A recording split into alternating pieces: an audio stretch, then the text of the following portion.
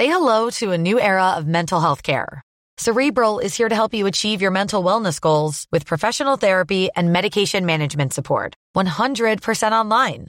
You'll experience the all-new Cerebral Way, an innovative approach to mental wellness designed around you. You'll get a personalized treatment plan from a therapist, prescriber, or both in a safe and judgment-free space.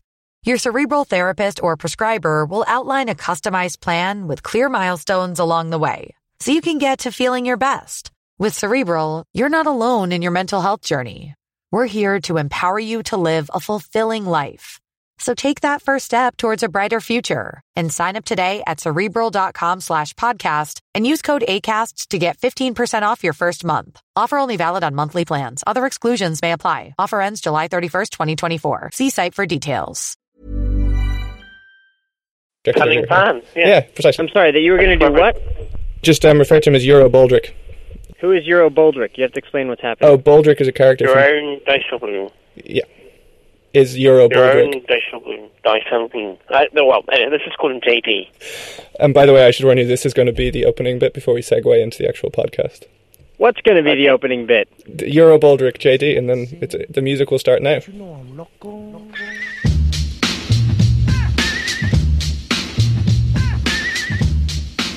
All right, this is another edition of Alpha Chat, the infrequently, but recently more frequently updated podcast from FT Alphaville.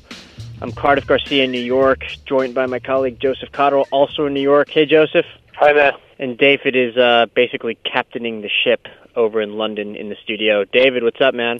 Hey, all tech complaints this way. So, we're talking about Cyprus, of course, to send our readers into the Easter holiday. Then we're going to talk a little bit about the Fed, and Joseph is going to give us a little bit of a teaser on what's happening next week in Argentina and the Pari Passu case. But in terms of Cyprus, actually, just a few minutes ago, the exact kind of parameters around capital controls were reported. So this is coming from Martina Stevis in the Wall Street Journal.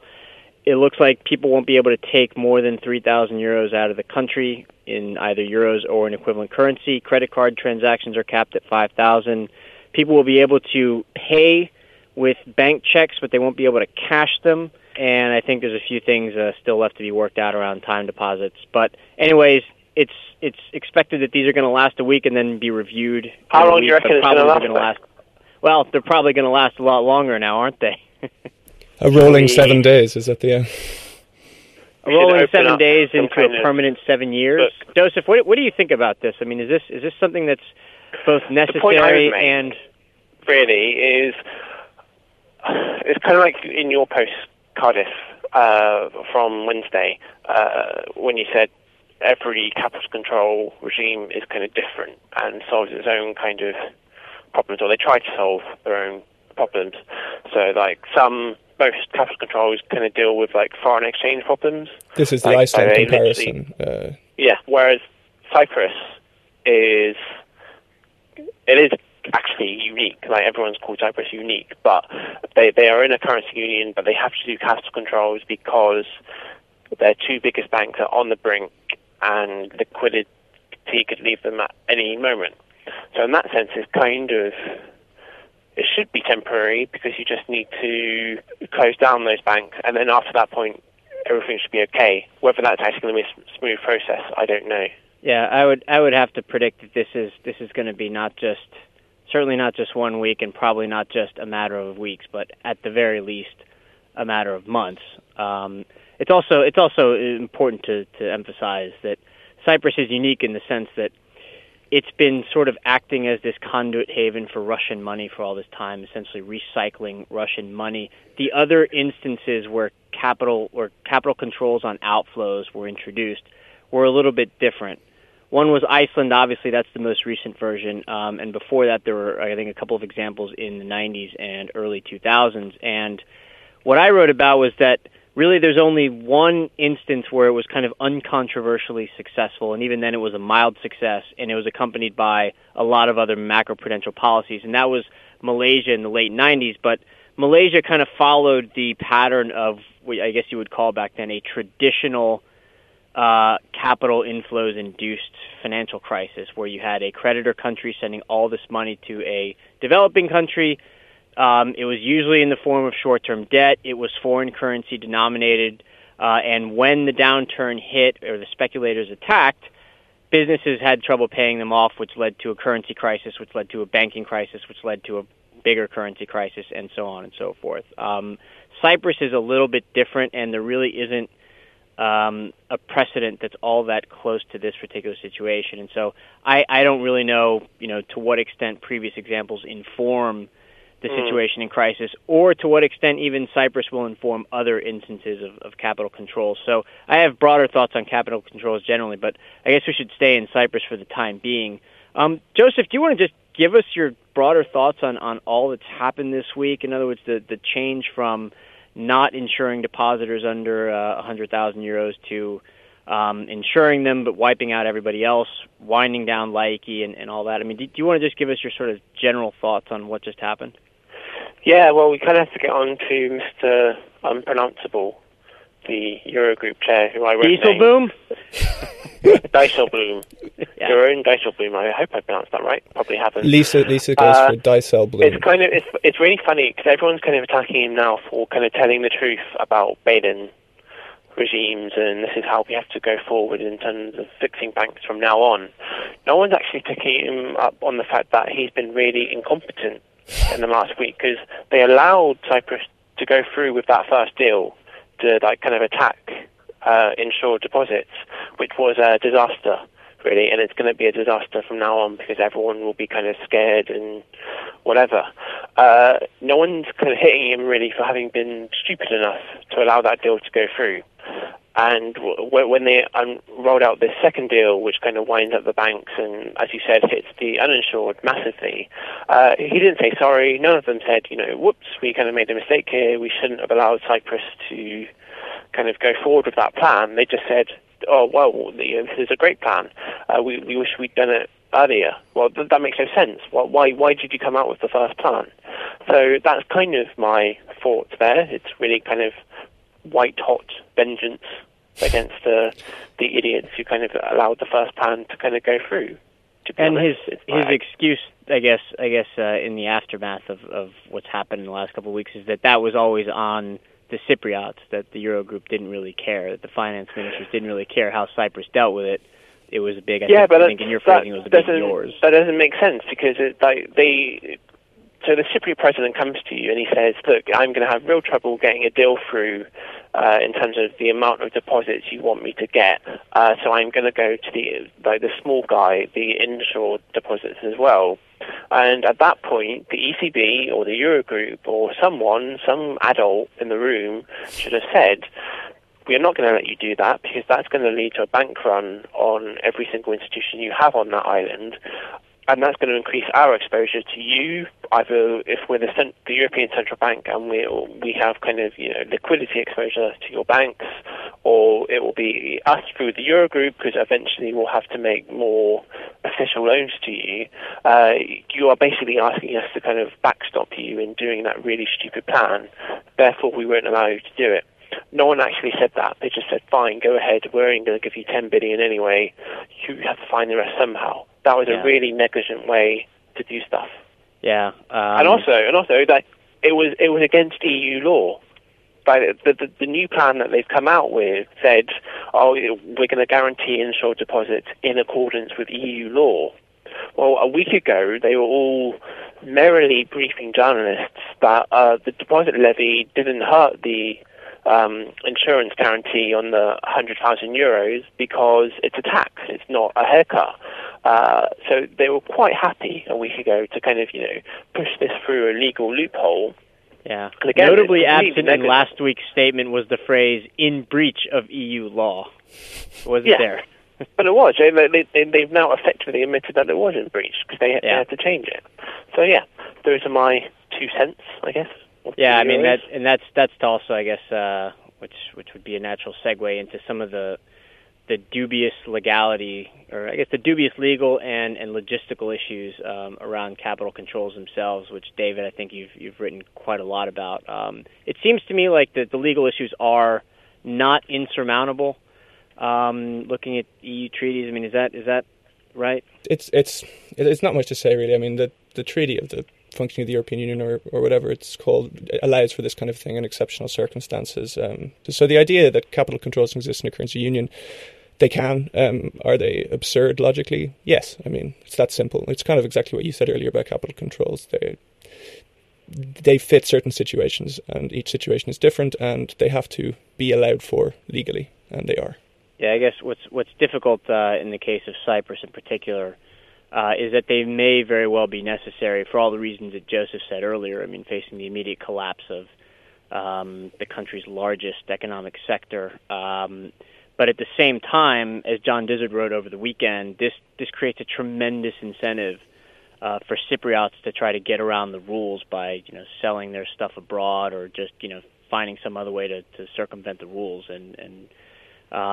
Yeah, it's really difficult. It does make a mockery of the idea of a currency union, and yet they probably have to do it. Yeah, and Joseph, the news on this side of the Atlantic was also that Paul Krugman has now essentially said that it's easy to understand why the EU or the Eurozone wouldn't want Cyprus to leave, but if you're a Cypriot citizen, leaving the EU might make a certain amount of, or leaving the euro might make a certain amount of sense at this point.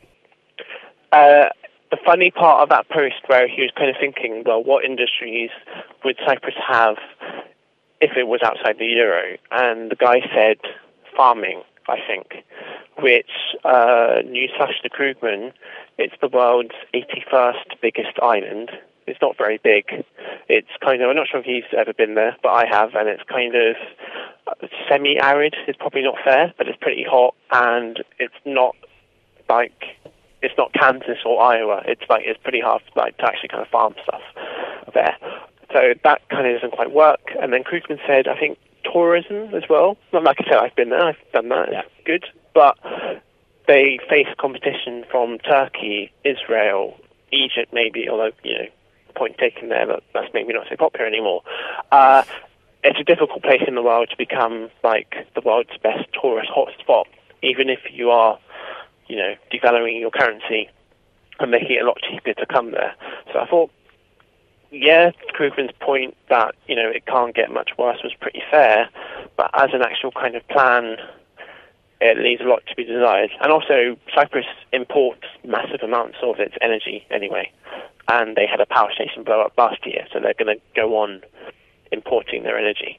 So, yeah, all kinds of wrong stuff with what Krugman said. I would also imagine that it would be difficult, especially in a small island country like this, to have an immediate reorientation of the workforce from people who were trained to be in financial services to switching to tourism or agriculture or whatever else.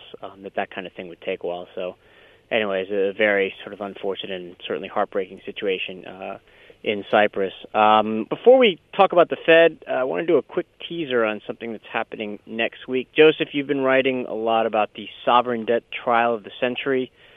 What's happening in Argentina in the pari passu case, and what can we look forward to? Yeah, actually, as we write, Argentine bonds are kind of having a really rubbish day in the markets because on Friday, Argentina has to come back to a U.S. court and say how it plans to pay its bond holdouts alongside everyone else who kind of took it to debt restructuring in the last decade. This is a really long story, but we are coming in here right at the end, basically. Argentina can't, at this point, argue against paying holdouts. It actually has to come back with an offer on how it will pay them. What options does it have? Basically, what Argentina wants to do is just to pay the holdouts what it paid people in the last 2010 restructuring, because Argentina's big argument is we have to have equity between creditors in sovereign restructurings in general and also in terms of the contract they're kind of arguing over in court. And the holdouts obviously don't want that. They want to get not just their original claim back, they want the post-dated interest, which is actually probably the largest part of their overall claim now. It's about $1.3 billion. And the court had said, right, we're just here to enforce the contract. The holdouts are entitled to that, everything that would make them current from Argentina's original default. And Argentina now has to kind of argue against that. So it will come on Friday, and they'll kind of make their kind of submission. The court will either laugh that straight out of the courtroom, or they'll say, okay, that's a plan. We want everyone else to kind of talk about it before we make a final decision on you paying these people. And so that's what the next week is going to be about. It's going to be quite fun because, you know, whenever kind of Argentina opens its mouth in front of US judges, something crazy happens. So I'll be watching that next week. Anyway, guys, I've got to run. But all right. Well, sir, thanks for that. For people who are not otherwise occupied on Easter weekend, watch out for that. If not, read Joseph's post next week. Thanks, Joseph. Yeah. Cool. Thanks. All right, one last topic, because I couldn't resist. David, you're good. That was Joseph exiting, by the way. Okay, 2 seconds. So was that. I probably should have planned for this. You're definitely leaving that in the podcast. All right. That was quite a conspicuous exit by Joseph. He's a flair for the dramatic, that lad. Slamming the phone down like that. But one thing before we go, which I probably should have mentioned, Dysel Bloom, is the when you guys said he was stating the obvious, that is to do with the Recovery and Resolution Directive, which, you know, is coming into effect in 2018, or the bail-in aspect that will come into effect in 2018. And that kind of is what spooked the market, is that it might be moved forward by this kind of, he didn't use the word template, but the idea that Cyprus was in some way a model. So I think everyone should be aware of the fact that this thing is out there. Yeah, good point. Anyway, to the Fed. All right. Shall we close out with some Fed talk? Yeah, only way to go. Last week's FOMC meeting turned out to be a little bit more exciting than I think a lot of people anticipated. Maybe more than a lot of people realized. So I guess the takeaways I had were twofold. One was that Bernanke kind of opened the door towards the possibility of slowing quantitative easing, maybe even before the end of the year, in response to conditions in the labor markets. I've said before that this isn't that big a deal, but it's something that people are paying a lot of attention to. And then more recently, Bill Dudley, the president of the New York Fed, came out and said something really quite similar. So that at least is something for us to look forward to. I thought maybe even more interesting and certainly more important was that Bernanke came out and said that he would probably prefer some kind of guidance on this, some kind of numerical guidance on this, similar to the kind of numerical guidance that we have on interest rate policy right now. But the second thing, and maybe less technical and more fun to talk about, was that he hinted at the possibility that he didn't want to be considered for a third term once his chairmanship is over in January of next year. He said he'd spoken to the president about it, and then he declined to say any more. So there's actually a chance that that Bernanke's going to be gone. Do we have front runners for replacements? We do. I think right now. No in trade, right? So right now, it's actually Yellen of the San Francisco Fed and the vice chairman, or I should say, she was previously of the San Francisco Fed, and now she's the vice chairman on the Federal Reserve Board of Governors. She was just over in England too, I believe. She was. That's right, and she's also, I think, somebody who is considered his kind of chief lieutenant. She's been in charge of overseeing the evolution of communications policy at the Fed, and she's, I think, somebody who shares Bernanke's views on monetary policy. So no dramatic shifts from a Yellen chair. there won't be any dramatic shifts, and also I think he's probably keen to have somebody there. He's not in charge of replacing himself, of course, but I don't think that either he or the president, who is in charge of nominating somebody, would want to see somebody there who might undo some of what Bernanke's done over the last few years, or might shift too quickly in a hawkish direction, and that makes a certain amount of sense. That said, this kind of thing is very difficult to predict. 10 months out, she's certainly the front runner right now, but that doesn't mean that any dark some horses? Other candidate won't emerge between now and then. What's that? Any dark horses? Anyone sneaking up on Yellen's tail? I don't know, Stanley Fischer. That'd be nice. You never know. He's a guy with he's a guy with world-class qualifications. He's respected, pretty much everywhere. Sure. And the only I guess backdrop is that he was the central bank governor of a different country for. But that's kind of cool these days. That's kind of. It is kind of cool. It's trendy kind of policy. In vogue. Yeah. It's in vogue. And he is a U.S. citizen, so I think you wouldn't get the kind of in the U.S., because of the political situation, it would be very difficult to appoint a foreign... A Carney. Right, exactly. It'd be difficult to replicate the Carney situation, but I think something that Bernanke said that was really quite interesting was that he has spent a lot of time trying to, quote, depersonalize the Fed, which is to say that he's trying to get it so that monetary policy isn't necessarily more automated, because you still need people to, diagnose economic conditions and whatnot, but to take some of the human element out of it. So less a cult of personality kind of thing that we might have had before. Exactly. He's trying to reduce that. He spent a lot of time reducing that. I'd say that what he did last year went a long way towards doing that. And I don't think this is going to happen, but if he were to actually take that last radical step and announce that we now have a nominal GDP level target, then I think he will have gone about as far as you can possibly go in the modern era in terms of depersonalizing. Should we just suggest automating the Fed, just in Izzy's kind of honor? Alternating the Fed? Automating the Fed. I mean, Robot Bernanke. Oh, Robot Bernanke. I don't think we're there yet. Has to be floated. The idea is that eventually we'll get there. I'd rather roboticize the politicians first, the fiscal policymakers in particular, who keep screwing everything up. Yeah, you can vote directly into them. It'd be yeah exactly. But what's interesting is that this is all happening in the context of how to manage the eventual Fed exit, assuming that the economy keeps growing and especially if the recovery accelerates. You've talked about this before. I mean, the tools are there. I mean, that's not a problem, surely. I really think the tools are there. A lot of people are worried about it. They worry, that if they worry that eventually the Fed might run at a loss. They worry about the Fed being able to sell these assets to normalize its balance sheet quickly. Running at a loss? What does that even mean? It doesn't mean really anything. Yeah. It just means that for a few years the Fed would not remit any money back to the Treasury. I'm not too worried about this. The Fed now has these new tools that Bernanke put in place that I really do think are going to work. So he can mess with the interest on excess reserves. There are reverse repos with a much bigger list of counterparties than existed in the past. That's another Bernanke innovation. They can hold these assets for longer while they use these other tools to standardize policy.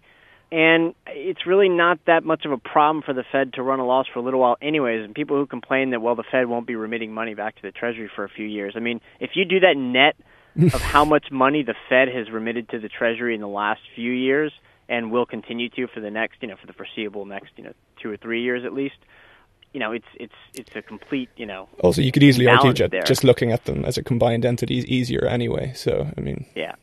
I agree. So, anyways, I'm not too worried about this, but it is very much something that's on people's minds. So, it's probably something that we should talk about. And I suppose effective tightening by the Fed isn't actually going to happen forever, or for a very long time, right? I mean, you mean in terms of interest rates? Yeah.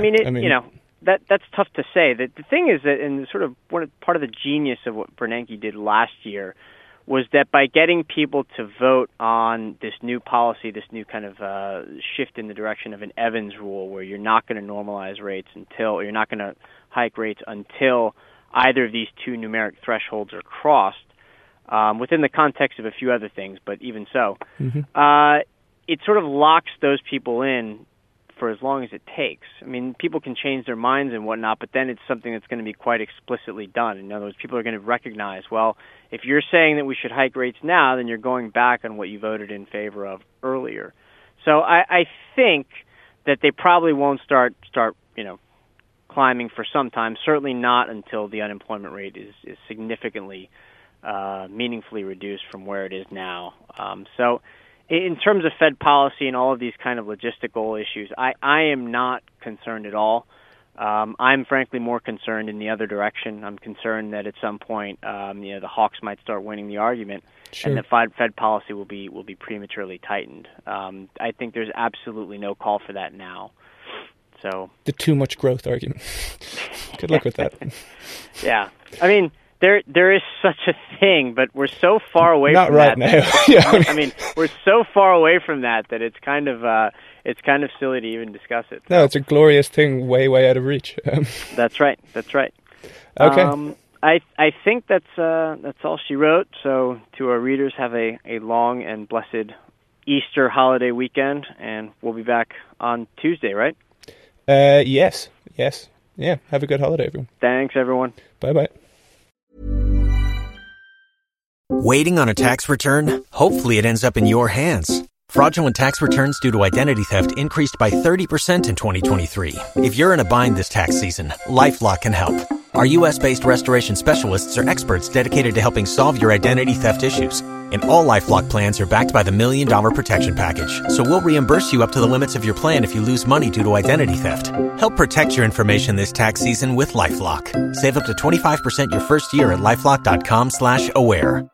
The latest episode of the Next 5 podcast is all about AI and the business travel sector. I speak to Tim LaBelle, head of product for SAP Concur Spend Solutions. We'll have so much data that our travel will be safer. Shelley Fletcher-Bryant, VP of Advito. AI can certainly contribute to more eco-friendly travel practices. And author and public speaker Theo Lau. AI can help us predict when it will be a peak travel, more delays, cancelled flights. Listen to the full episode of the Next 5 wherever you get your podcasts. Enjoy.